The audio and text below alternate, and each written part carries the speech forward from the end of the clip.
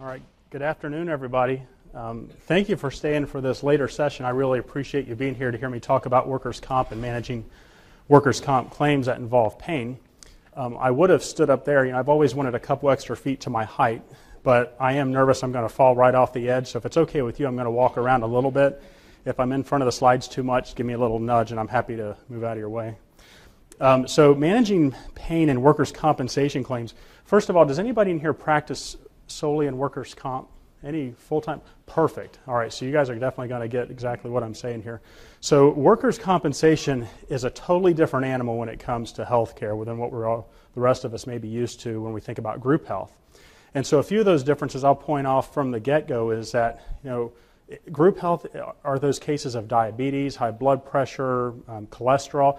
That's predominantly a lot of what group health is. And when you look at workers' compensation, most of it's pain. 75% of the medications that we see from a workers' compensation standpoint are pain medications, whereas only about 3% of those medications that you see from a group health standpoint, from a spending standpoint, only about 3% of those medications are pain medications, the rest of those being those diabetes, high blood pressure, or high cholesterol type medications. Another one of the big differences between the two is that workers' compensation claims are 100% paid. Those scripts are paid for, whereas there might be some other type of payment for group health type medications, such as co-pays, deductibles, all of those differences. So you can see where that might set up a difference between how patients perceive their care, how patients perceive what it is that is belonging to them in terms of their medications. And unfortunately, in rare cases, but in some cases, that can set up diversion as well in workers' compensation, because now, since I don't have to pay anything for my medications, all of those medications are coming in without cost. I may stockpile those medicines, or I may share those medicines. So that does set up that potential, not always, but there's that potential for diversion with workers' compensation medications. The other point that I want to make a clarification on the differences between workers' compensation and group health is that sense of blame, right? So I'm not talking about who's at fault for my diabetes, or who's at fault for my cholesterol, or who's at fault for my high blood pressure. I'm talking about who's at fault for my injury. I was a previously healthy person. Now I was injured on the job, and now I'm very upset about that. And there's some blame, maybe some hard feelings that go along with that might further impede that person returning back to work. So there's that psychosocial component that goes along with workers' compensation injuries as well, that we don't typically see along with the group health side. Okay, so I wanted to make those few distinctions there just from the beginning in terms of the differences between workers' compensation and group health.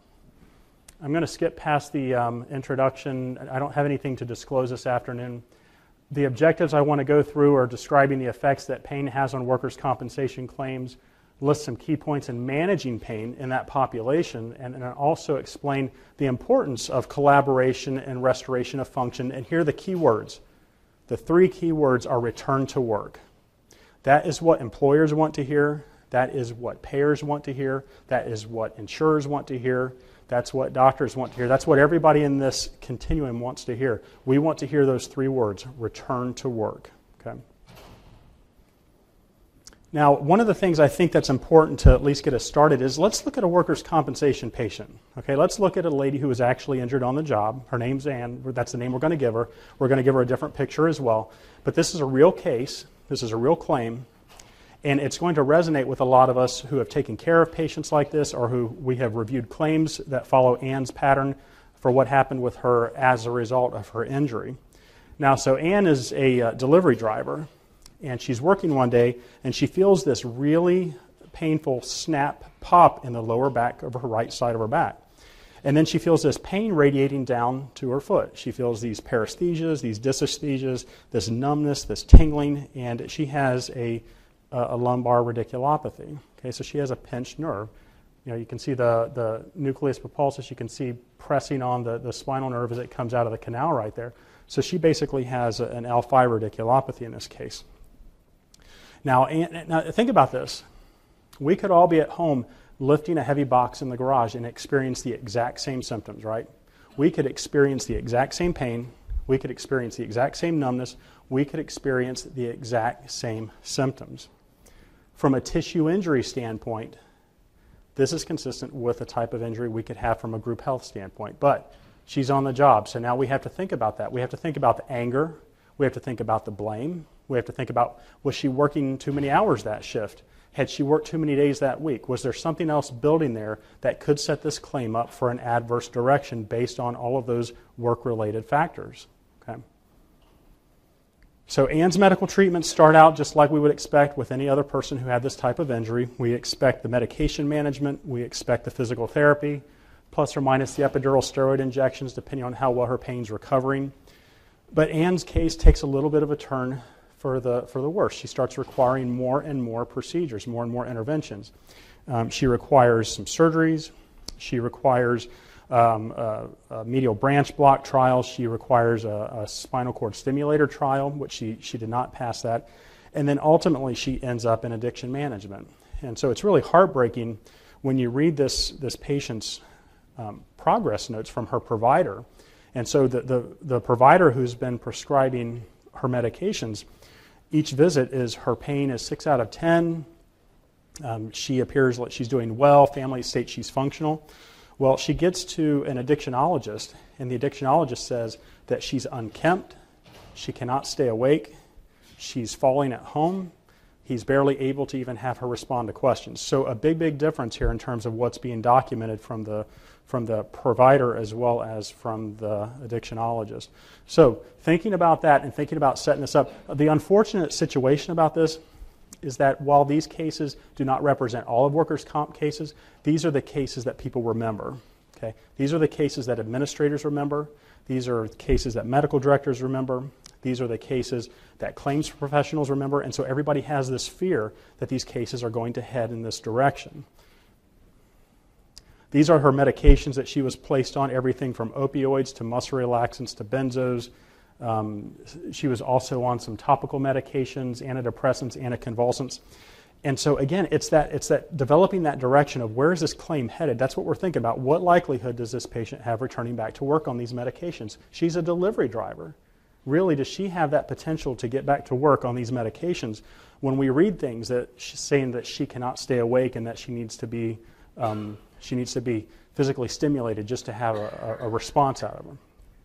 And so the question is, how do we make predictions about who's going to have a bad claim, who's going to have a good claim? Because here's another secret. I'm going to let you in on this secret. Okay, this is just between all of us here in this room.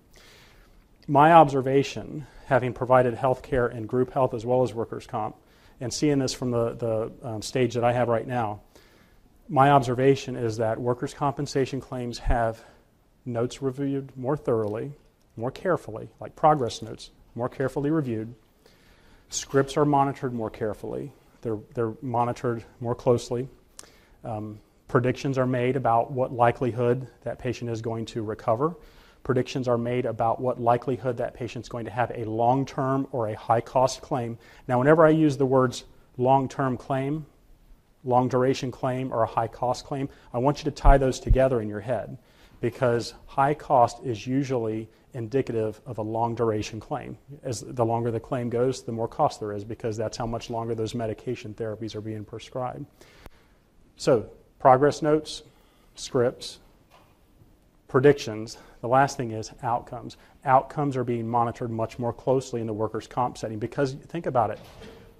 Insurance companies, employers, payers, they are invested. They have a vested interest in making sure that that injured worker gets good care and that they get back to work, that they return back to work. They are vested in this. Okay? They are keeping an eye on how things are going with these claims. So speaking of making predictions, we can already make a couple predictions off of Ann just by her history. There was a study that was done in Ohio a few years ago that looked at what injuries had the highest cost associated with them by body part. So we know Ann's body part that was affected was the lumbar spine. So we know there that she's going to have a higher risk of having a high cost because of that body part that was involved. We also know that she was involved with the transportation occupation. So that puts her at a higher risk for having a higher cost as a part of her claim. Now remember, high cost equals higher duration, longer duration. Okay? This next slide I want to show it to you, and I'm afraid that some of these colors might not show up as well with the lighting, but this is a really interesting slide. We use this a lot from a predictive analytics standpoint. This is how we make determinations. This is just one tool in our predictive analytics program that looks to determine what the likelihood is that somebody's going to have a long-term or a high-cost claim. And as you can see, I'll outline the colors I think you can see the most. So blue is the specific body part or that nature of injury. So blue would basically be that, hey, it was her lumbar spine that was injured. So we know up front, first month post-injury, that having that part of her body being injured, that body part being injured, had a very high percentage of significance in terms of importance in predicting her recovery. I know that sounds kind of complicated, but what I want you to remember from this, though, is that immediately post-injury, the body part that was injured, as well as the geographic and demographic history for that patient, those two variables have the most importance immediately after the injury in helping us to predict whether or not that's going to be a long-term claim or a high-cost claim. The body part that was injured and demographics of that injured worker. Okay? As time goes on, though, what you'll see is that, let's say the blue, let's take the blue for instance, so that's the body part. As time goes on, so this over here is 24 months post-injury, 2 years, you can see over time the significance that the body part plays in the prediction goes down. It's not as important later on what body part that was injured. What's important later on is this big yellow bar over here, and that yellow bar is the pharmacy behavior. You can tell a lot about a person and their claim 2 years after that injury based on what medications are being prescribed, how many of them are being prescribed, what they are, what medication class they belong to, how many pills they're getting per month. A lot of different pieces of information goes into that. But you can see over time how this it all shifts. It changes over time so that we no longer view the body part as being as important as we do the pharmacy behavior. So this is what we're looking at 2 years later to determine where this claim is headed from a cost and duration standpoint. Does that make sense? Everybody okay with that? Okay. Now, since we're talking about pain, and it is Pain Week, we're going to talk briefly about opioids. So opioids represent the largest spend in workers' compensation when it comes to medications. Now, as you've probably heard in the earlier sessions today, we know that opioids, they're complicated from a standpoint of what do we do and how do we do it and when do we do it. Workers' compensation, you're going to hear the question, well, what do the guidelines say? And your question might be, well, which guideline? I mean, doesn't it seem like for those of you who are in workers' compensation, it might seem like every couple of months there's a new state guideline, there's a new MED threshold, there's a new recommendation in terms of when that person should see an addictionologist or when they should see a pain specialist. So there's a lot of different guidelines out in workers' compensation. There's a lot of guidelines out there in general. And so the question is, which guideline and when? This is just an example of one of the most common guidelines in workers' compensation, the official disability guidelines. This is an excerpt from their recommendations when it comes to opioids. And so what you can see is that for chronic pain, let's take chronic pain at the bottom there.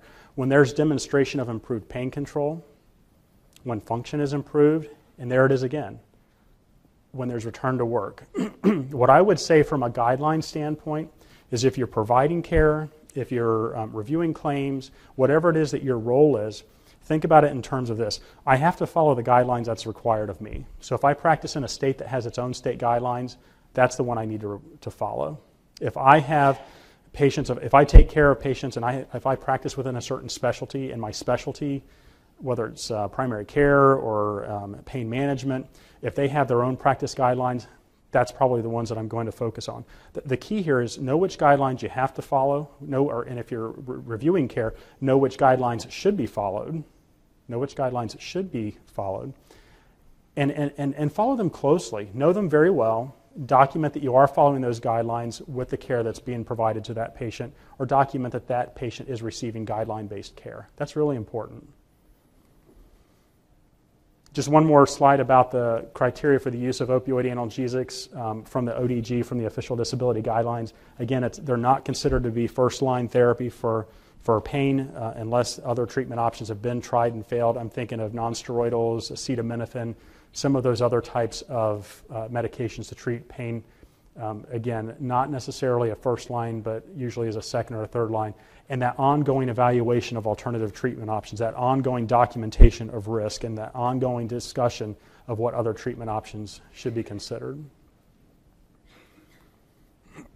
One of the things that you may be aware of and that you may have observed is that opioids they have side effects that encompass just about every possible side effect you can think of when you look at them, okay, objectively. Now, they do have their role. They have their role for chronic pain management. They have their role for acute pain management. They have their role for cancer pain management.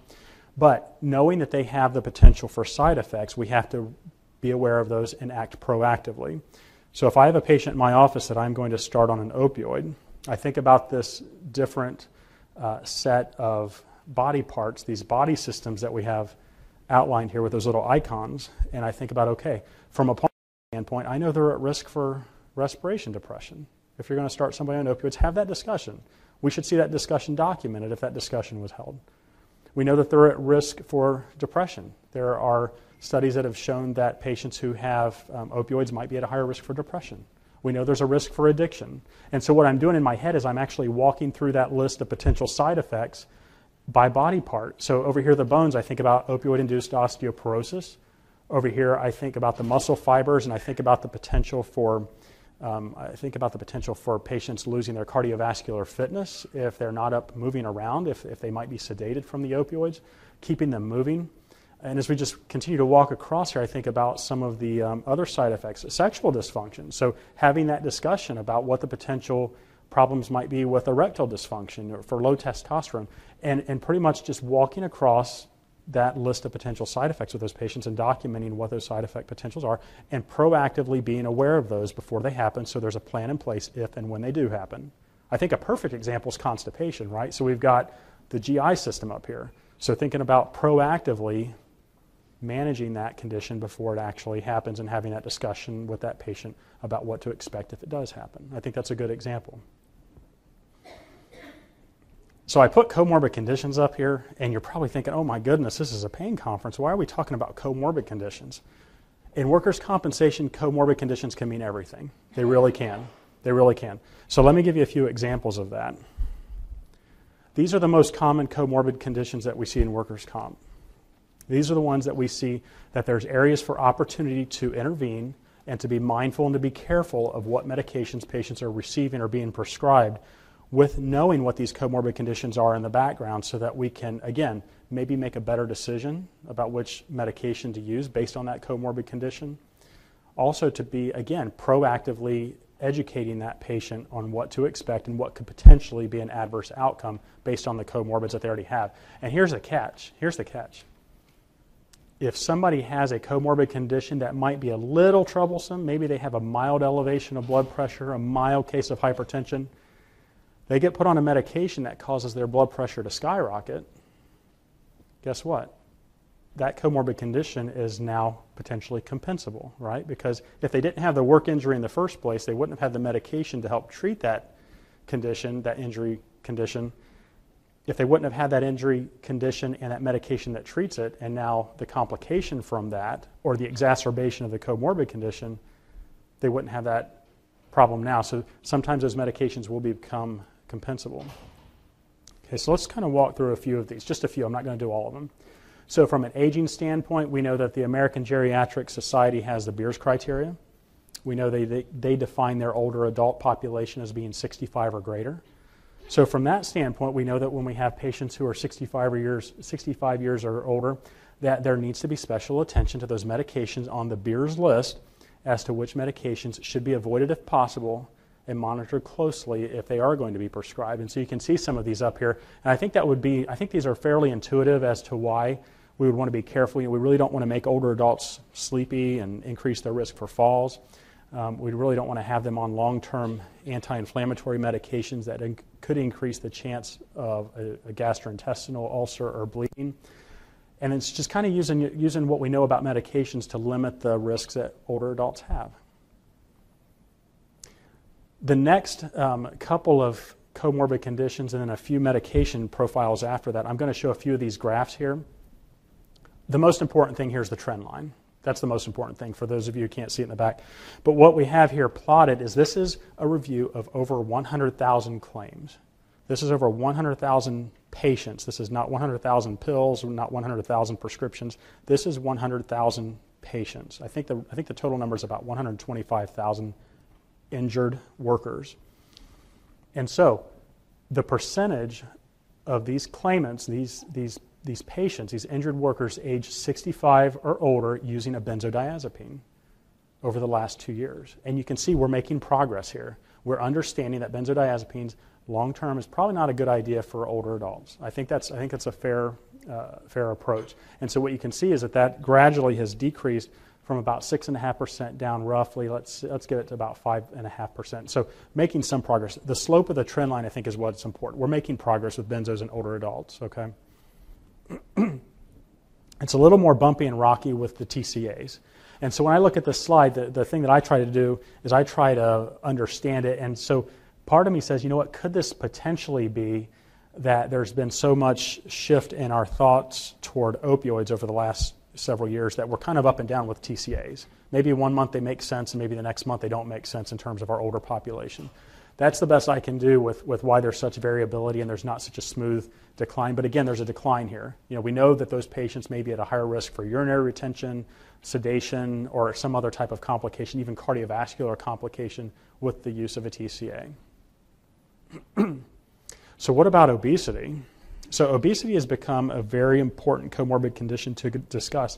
And the very first thing I think about when I think about the obese population from workers' comp standpoint, I think about those patients who may have an arthritic knee, an arthritic hip, and then they have an injury. Let's say they've exacerbated that arthritic knee or that arthritic hip. And now to help get them through the recovery phase, through the physical therapy, through the exercises, through the weight bearing, all of those different treatment options that we would like to have happen, sometimes that can be limiting to their recovery because of that underlying obesity. So there are certain medications that have been shown to potentially, this is not all 100%, but potentially cause an increase in weight or limit the ability to lose weight. Depression is a big one. When we talk about comorbid conditions and workers' compensation, it is a big one. So think about the vicious cycle. Pain, depression. There's actually another one at the bottom I'm going to get to in a minute. But think about that vicious cycle between pain and depression, how one feeds the next. And so thinking about medications that could potentially exacerbate depression, thinking about those anticonvulsant therapies, thinking about the sedatives, the benzodiazepines. I would advise everybody who writes a prescription that if you're going to start a patient on an anticonvulsant medication who has underlying depression, possibly a history of suicidal ideation, that discussion is clearly documented in your medical record, because there is a significant, I shouldn't say significant, there is a risk that could make that depression worse, and you want to make sure that you've covered yourself from a discussion standpoint and keep that patient as safe as you can. But there is that potential, at least that warning is out there between anticonvulsants and depression history. And then also, you know, if we have the option of treating pain and depression at the same time, why not take advantage of that with an SNRI or a TCA, again, if they're not at a point where they can't take a TCA due to another comorbid condition. So this is a slide that shows the combination of tramadol and antidepressants. You may be asking yourself, why do we care about tramadol and antidepressants? There's that potential for serotonin syndrome. Okay? That's something we have to warn patients about whenever we're going to prescribe antidepressants along with another medication that can potentially result in serotonin syndrome. I admit this is probably the most frequent phone call I get from a pharmacist. They say, hey, do you realize you just started tramadol on a patient who's on citalopram? And my response is usually to the pharmacist, thank you very much for letting me know that. I appreciate the call. I appreciate the heads up. I've discussed that with the patient. We're going to start a low dose. It's going to be a very short-lasting dose of tramadol. We're hopeful that the physical therapy will help, and the tramadol will be very short-lived. And I've advised this patient to be careful and monitor for these side effects. But thank you very much for the information. So, but as you can see, though, that information, that education is taking effect in terms of number of patients who are receiving both tramadol and antidepressants. It may not be as commonly known as it is with tramadol and antidepressants, but also cyclobenzaprine, so a muscle relaxant, has that potential to also cause serotonin syndrome. So we like to know when patients are on both and help provide that education as well during those cases. And again, thankfully, we have that decline here as well. How about tramadol and cyclobenzaprine? Yeah, you increase your risk together. Yeah, so both have serotonin reuptake properties. Yeah. So I didn't put corticosteroids up here. I thought that was fairly intuitive, but I did put a couple of other medications up here that really, from a practice standpoint, you don't just think about every day in terms of the potential to increase the risk for hyperglycemia in diabetic patients. And so you think about those patients who might have, let's say they've had surgery and they have a non-healing wound. The last thing you want to do is put them on a medication which could potentially increase their glycemic levels or their blood sugar levels. Again, these aren't extremely common side effects, but it really does look like we know what we're doing. We're on our game when we try to avoid medications that could potentially increase blood glucose levels when we're treating pain and depression at the same time, as an example for duloxetine there. So insomnia, remember a few minutes ago I said that there was this vicious cycle between pain, depression. The bottom part of that cycle is the insomnia. Now we have patients who are having trouble with pain. They're having trouble with depression. Both of those feed the insomnia. And again, the insomnia makes the pain seem worse. So they are trapped in this vicious cycle of pain, depression, and insomnia. And so we want to be careful about the medications that we provide that might actually worsen insomnia. So let's think about that. What do we want to do with these patients? We want to get them back to work. The last thing we want to do is be keeping them up all night with medications. So again, that list of medicines that can potentially disrupt sleep patterns, and then also some other considerations to have with non-pharmacologic treatment options for insomnia. One thing I've got there at the bottom is the concomitant use of hypnotics and stimulants. What we were really having a hard time with for a while was seeing patients who were on a stimulant during the day. Let's say they're on an opioid. Let's say something is making them a little bit drowsy during the daytime. Maybe it's an antidepressant. So for some reason they're drowsy during the day, so they get placed on a stimulant during the day. Well, part of that stimulant hangs out till the evening hours, and so now they're not sleeping at night, so a sedative gets added at night. And then that sedative hangs out a little bit later in the morning, and now they're having trouble getting out of bed and getting going. So now the dose of the stimulant is increased. So you've got this stimulant during the day, and you've got this hypnotic at night. And again, we have another vicious cycle where we're actually causing excessive daytime sleepiness with a hypnotic, but we're causing insomnia with a stimulant. And if you don't believe me, we can actually look here and see what that trend line has been with patients who have been receiving both. So this is a chart that shows what's happened over the last 2 years, again, over 125,000 claims, where there's actually a combination of a hypnotic, and I apologize, this is actually the right slide here. There's actually a combination of the hypnotic as well as a stimulant for that same patient. But again, we do have that decline in the frequency. This previous slide, I apologize for going backwards on you. So this previous slide, again, shows that potential for causing increased sleepiness by combining two very potentially sedative type medications together, such as hypnotics and benzodiazepines. Again, thankfully, a negative trend line. So another very important comorbid condition is hypertension. And we take this really seriously because you think about all the potential issues and conditions that can result from high blood pressure and out of control blood pressure. So when we think about medications that need to be cautioned with or we need to be careful with, some of those medications that are known to increase patients' blood pressures, even if they don't already have underlying hypertension, stimulants, steroids, some of the antidepressants. When we get to the non-steroidal anti-inflammatories, not recommended for long-term use, one thing I want to call your attention to here is the dosing of celecoxib. So usually what we would expect to see for celecoxib for, let's say, arthritic conditions or inflammatory conditions would be about 200 to 400 milligrams a day, roughly. 400 is getting up there pretty high. We're still seeing doses in the 600 and 800 milligrams per day of celecoxib, which is very troublesome. Now, these are not the conditions that you might have heard of where the higher doses might be indicated, such as polyp conditions and some of those other type of inflammatory conditions. These are for workers' comp claims. So still some very, very high dosing of celecoxib that's going on. So I mentioned what potential complications hypertension could lead to, cardiovascular disease, stroke. Especially if somebody's already had one of those conditions, we want to be especially careful with what types of medications are out there that could potentially be even more problematic, such as the NSAIDs or even the TCAs. One thing I've wanted to point out here too is especially with methadone. So being aware of what that QT interval is, I would say that if you don't have a documented EKG on the chart, every so often that demonstrates that the QT interval is stable and that they've had whatever evaluation you feel appropriate from a cardiologist, consider that because it's a very well-known fact that methadone can prolong the QT interval.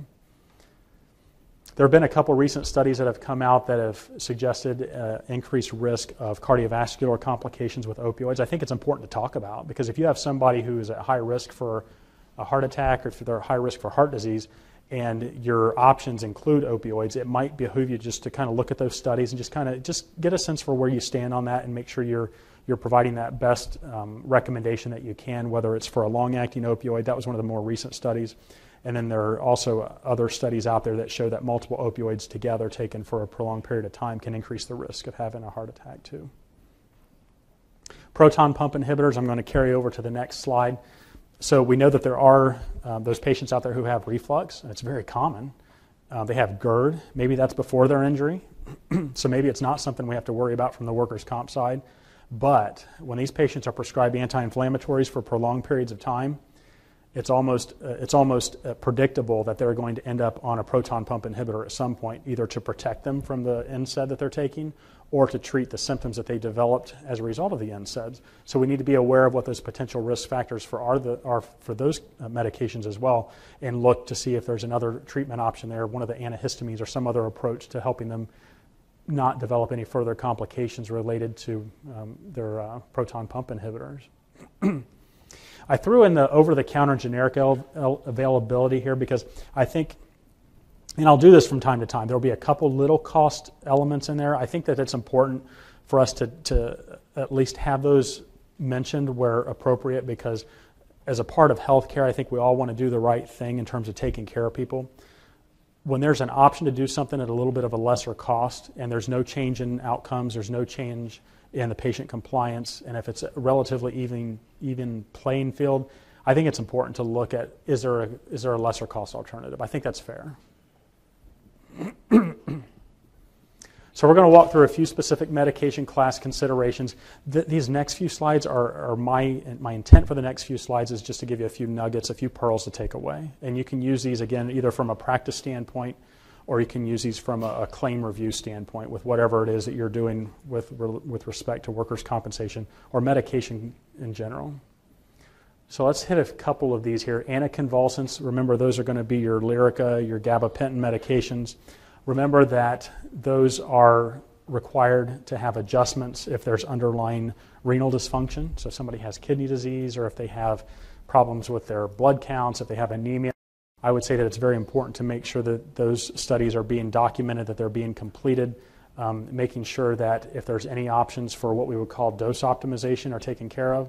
So think about this. So dose optimization is basically taking one medication that's, let's say, taken 3 times a day when you can technically transition that to twice a day. You've decreased the pill burden for that patient. Now instead of taking medicines 3 times a day, they're taking it twice a day. An example of that would be Lyrica. Instead of 3 times a day dosing, convert it to twice daily dosing. Dermatologicals, this is a big class in workers' compensation because there are a lot of new creams out there. There's a lot of ways to apply medications to the skin. The 2 that I wanted to focus on here were topical lidocaine and topical NSAIDs. With the lidocaine, just remember that from a guideline standpoint, topical lidocaine is technically for neuropathic pain, and so it's not really a first-line medication for neuropathic pain. Usually the expectation is that patients tried some other type of oral medication first, let's say a gabapentin or a Lyrica or some other type of neuropathic agent before they would go to topical lidocaine. Non-steroidal anti-inflammatories, what we're seeing a lot of too is that there's duplication of therapy where somebody might be taking oral diclofenac as well as using diclofenac gel on their hands or their knees. And so stepping back from that, thinking, well, why isn't one good enough? You know, is there really an additional benefit by using a cream of one anti-inflammatory as well as a pill that's an anti-inflammatory? The takeaway there is that even though the absorption is small, there still is some systemic absorption of topical medicines. So keep that in the back of your mind. And so looking at that and knowing that there really is not a proven need for having patients on both oral and topical, we can also see a decline there over the last couple of years for the percentage of patients taking both. We already hit a lot on opioids, but this is the part where I wanted to give you a few takeaways, a few pearls to think about in particular with opioids. So if you're prescribing opioids and you're not currently calculating an MED on every patient that you have on opioids, that is really something you should strongly consider. The last thing you want to have is have somebody question you on what MED your patient's on, and you really don't know it to be able to communicate that. Now, I know that seems like a very monotonous type job, whether that's done through an online calculator, whether somebody in the office can do that for you or have that done. I think it should be an expectation that if we have patients on opioids, we should know what MED they're at, because there's so many guidelines out there that tell us what to do based on the MED level. Okay?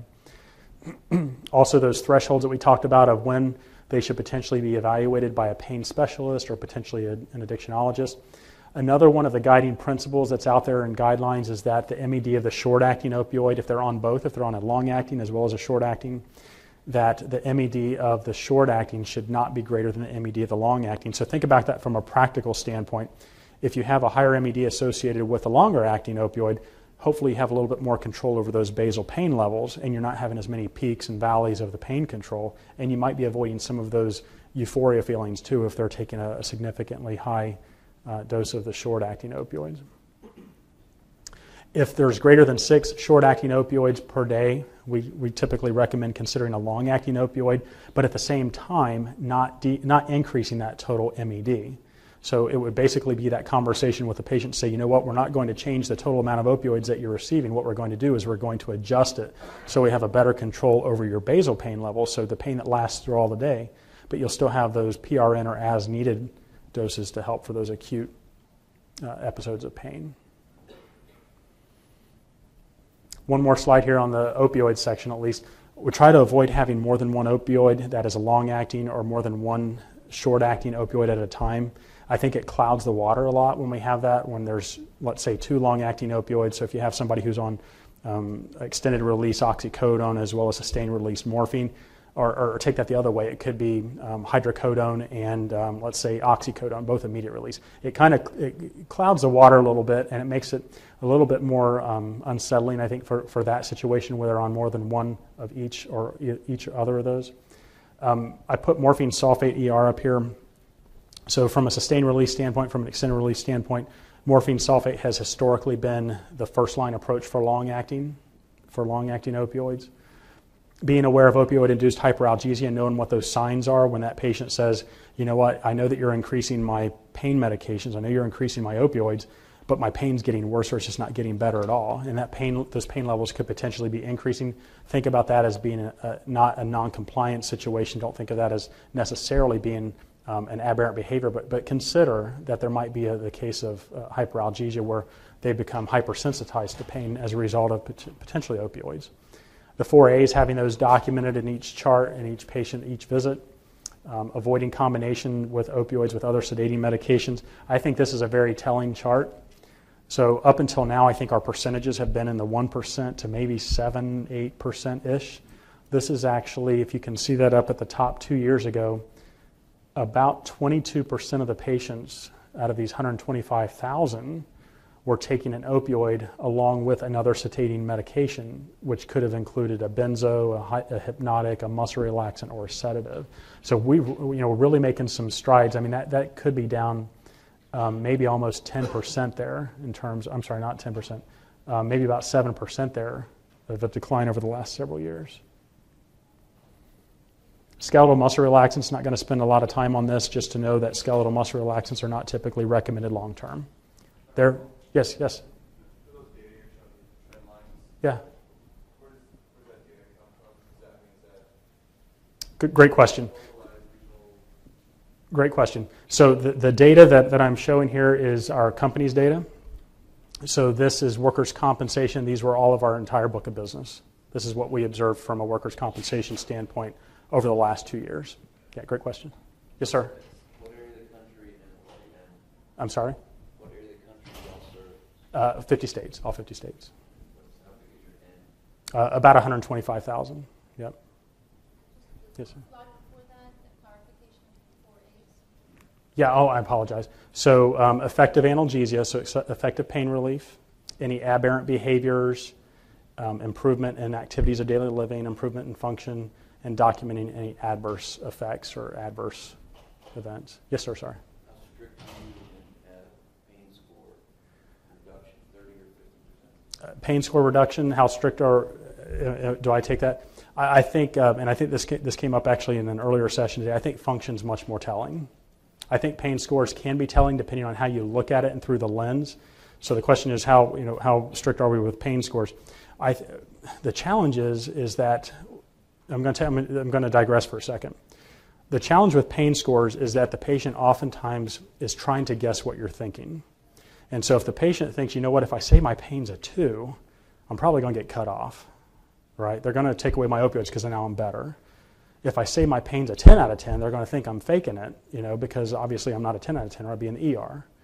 So let me give it a 6 or a 7. That's kind of middle of the road type feeling. I think it's more important to look at the function and to ask the questions of, okay, so tell me about your day-to-day. What time did you get out of bed? What was the one thing today that you wish you could have done but you couldn't because of your pain? And is that getting better? Function will always be more meaningful, in my opinion, as opposed to a numerical pain score. Yes, sir?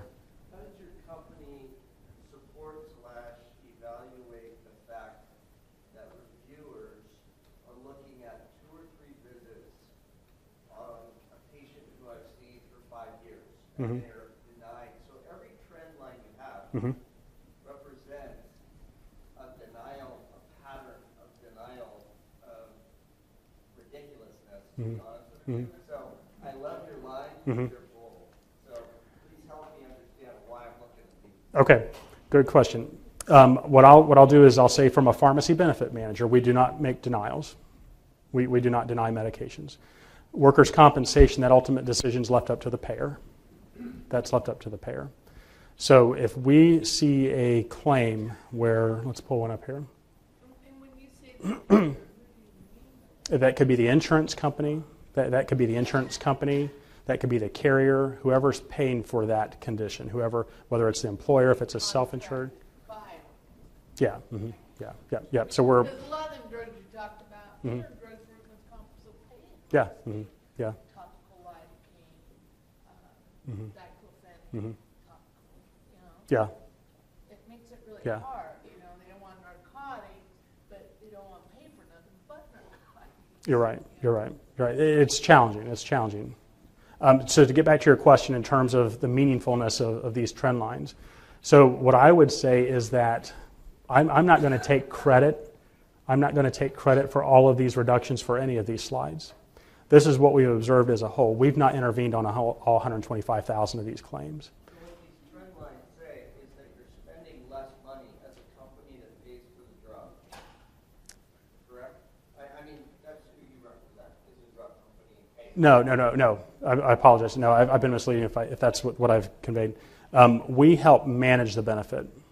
So we provide. Every trend line says you are paying less year by year. Right? That's a potential. Now, a lot of times it makes more sense to put somebody on another medication that might be safer but a higher cost.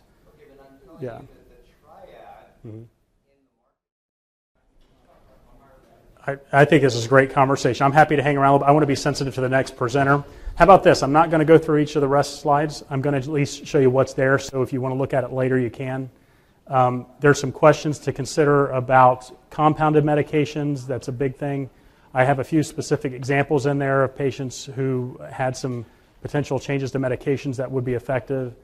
Some collaboration pieces. There's some things in there about CBT, interdisciplinary rehab, chiropractic, PT, electromedical devices. I wanted to make sure I at least showed you what was in there content-wise, okay? And I'm happy to hang around if anybody has any other further questions. Thank you for your time.